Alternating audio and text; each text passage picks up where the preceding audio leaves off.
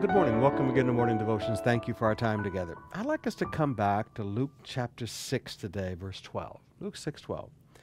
In these days he went out to the mountain to pray, and all night he continued in prayer to God. So Jesus knew how to have an all-night private prayer meeting. Now notice it was not all-night worship to keep everybody awake, an all-night prayer meeting.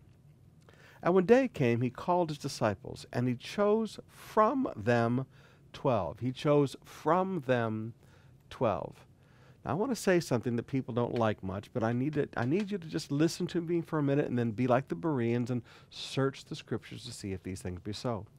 There's this false doctrine about discipleship today, and I used to teach discipleship, but I don't even like to use the word too much anymore because it has been so abused and used to manipulate and control people.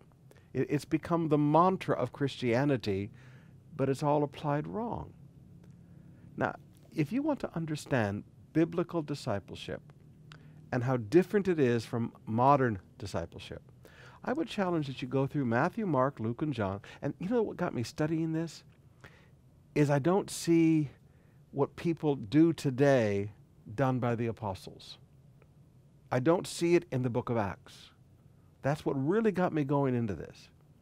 But go back in Matthew, Mark, Luke, and John and begin to mark in your Bible when was Jesus talking to the 12 and when was Jesus talking to disciples.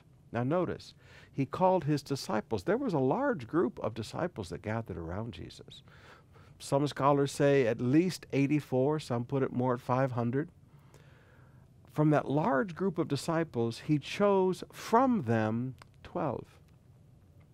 Now, where discipleship gets mixed up today is when people try to attribute what Jesus was speaking to the 12 and what he speaks to disciples. See, a disciple simply means students. So from his students, he chose 12 to be apostles. From his students, he chose 12 to be apostles. The training of the 12 is often confused with biblical discipleship. The requirements on the 12 is often confused with what is required for the students. And there's two totally different subjects. So if you'd like to do a little study, just start in Matthew and begin to analyze when was Jesus speaking to the 12, which he had called to be apostles, and when was he speaking to this larger group of students, and realize the requirements, realize the expectations, realizing what they were trained in are very different situations.